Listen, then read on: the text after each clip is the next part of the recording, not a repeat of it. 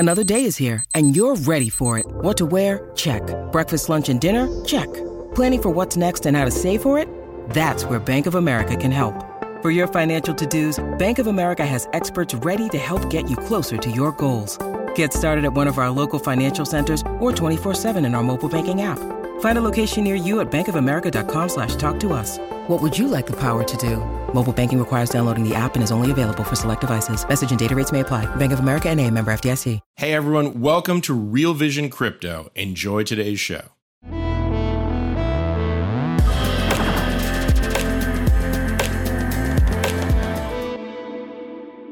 Welcome to Real Vision Crypto. I'm Ash Bennington. I'm joined today by Dean Carr, founder of See the Light Trading. Dean, welcome to Real Vision.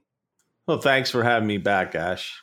Well, it's a pleasure to have you back always. And I should also add, as always, views on price expressed on this show don't represent the views of Real Vision or the host. Dean, with that said, what's happening right now in crypto markets in your view? Well, last time I was on, we discussed the fact that I was waiting for a close back over that 48,000 mark, which is basically over these monthly highs, and a daily close. And we didn't get that. So as a result, I started looking at the market as a bear flag. We discussed this as a rotational candle last video. And if we were to break below that, 44,200 area, I thought we would easily push back towards that 28, 29,000, testing these lows. So at this point, what I need to see from Bitcoin to feel more comfortable that this market's about to turn back up is more of a three-prong multi-time frame approach. I'd like to see a rotation back over a previous week's high. We haven't had that in a proper manner for many, many weeks. And what I mean by rotation, I mean a daily close over a previous week's high, not a little pop above it and then a fail. So in this case, let's start seeing 32.4, 32.5, a close over that. Then we'll move over to the monthly chart, and then it's got to prove itself by getting all the way back over 40,023. And until that happens, it's very hard for me not to think there's a door open that we could push all the way back to that 20 to 22,000 area. I want to be bullish, but I can't be bullish until I see those rotations. Now, if you go to a 3-month chart, the quarterly chart, this is a much different animal here. It still looks bullish, bigger picture, but this is a game of patience at this point. As long as it holds back and closes back over that 28,000 area, I can remain bullish on a longer term, multi-month, multi-year time frame. But I would definitely be looking for a move back over 47,450 over this high. And again, what we discussed last video is 48,000 plus on a daily close basis. So what are you seeing based on your reading of the charts in the shorter term, say over the next 30 days? Basically and currently, I think if we can't clear back over 33,000 and change and start closing back over this downward sloping 50 SMA, back over that 31.45 area, and get over this red candle here, which is right around 34,250. If we can't do that, I think there's another move lower coming. I could see that idea being aborted if and only if we get those longer time frame rotations I just spoke about.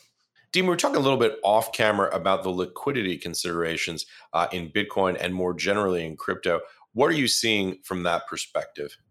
Well, at this point, with the Fed pulling money out of QE and rates going higher, there's much less liquidity.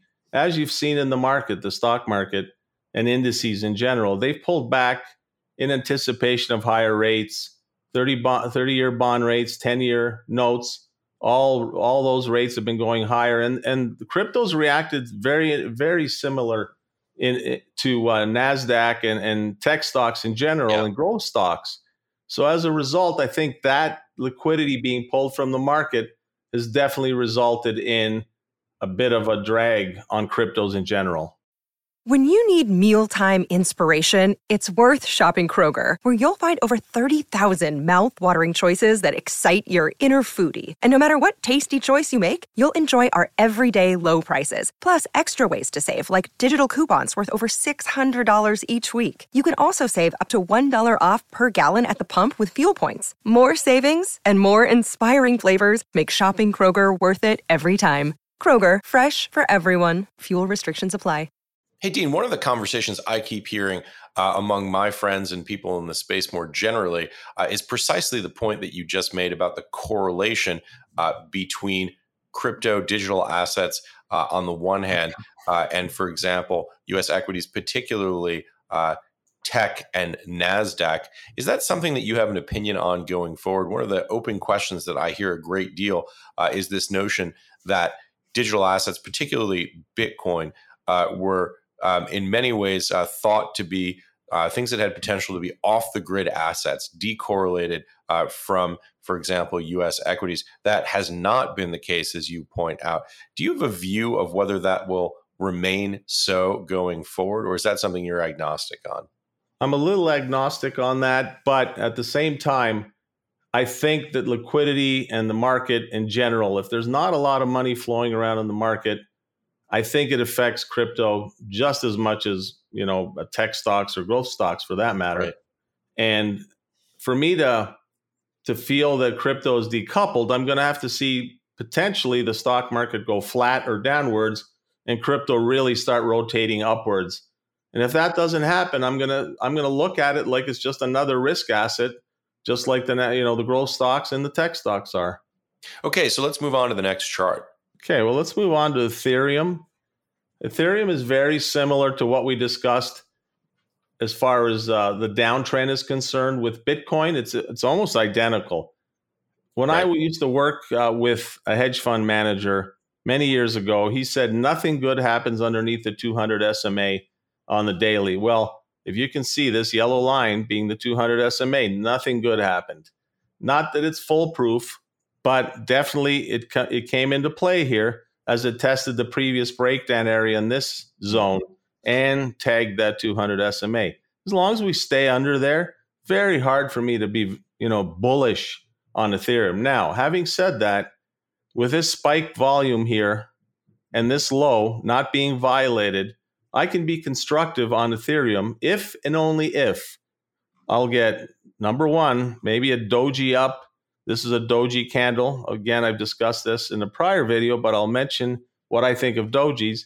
Essentially, what they mean is they're an indecisive spot in the previous week. So buyers and sellers were fighting over this area, and they decided to close it right at the same as they opened it. So if we can get back over that 2015, 2020 area, that's sign one that it's trying to recover off of that spike low.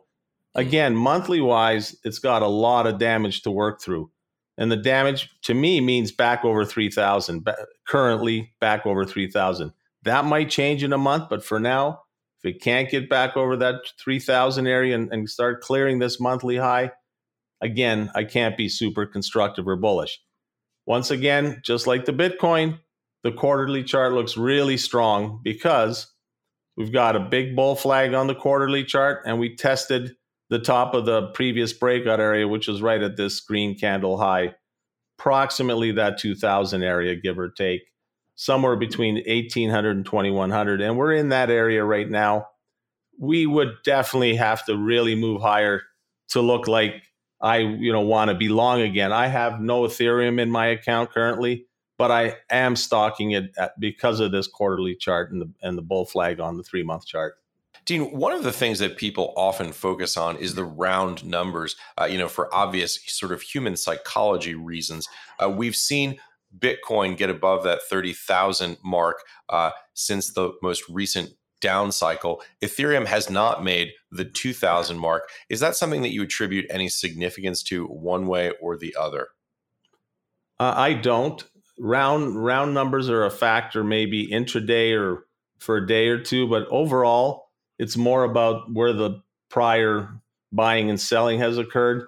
And in my opinion, that area for Ethereum is between 1,700 and 2,100. I said 1,800, but let's say 1,700 and 2,100. It's a wide zone, but when you're looking at something that was close to 5,000, 4,800 and change not that long ago, that's not so wide. So I would look at round numbers just as a general rule if I was trading short term or intraday, but at no point would I treat that as the end all be all of where I see support or resistance. Okay, on to the next chart. When we look at Solana, the SOL, USDT, it's again technically very similar. The one thing that I've noticed with it is that it's back towards where it broke out from. The ignition area was between 30 and 40, and it's come back to test it in recent weeks. If we can get back above a prior week's high, I think it's a pretty decent risk reward scenario to the long side down here. And, you can get away with a tight stop, and that's rare in crypto, in my opinion. So therefore, that's why I'm kind of stalking this one. It doesn't mean I'm buying it just because it's down here. I need to see some proof that there's strength in it. But certainly I'm going to be watching that weekly rotation, and I'll be watching the monthly rotation, which is, of course, way up over 96. And I'm not even going to look at the quarterly chart, although if you look at it, it's it doesn't have a lot of history. So I kind of avoid things that don't have at least 100 plus candles of information or history. So what I'm watching for on the SOL is simply the fact that it's back to the breakout area. It's testing it and holding it. I'd like to see a return of some volume in here. It seems to be that liquidity is drying up everywhere and there's much less volume. Look at all the volume in here. And then that recently it's very, very subdued. So let's see a return of volume and a weekly up. And you can get away with risking probably as little, if you really want to play tight, just below 30, which isn't a bad way to go when you're looking at a thing that it's as volatile as Solana. So, hey, if you like this clip, be sure to check out the full interview and more only on realvision.com/crypto. It's 100% free. Sign up now.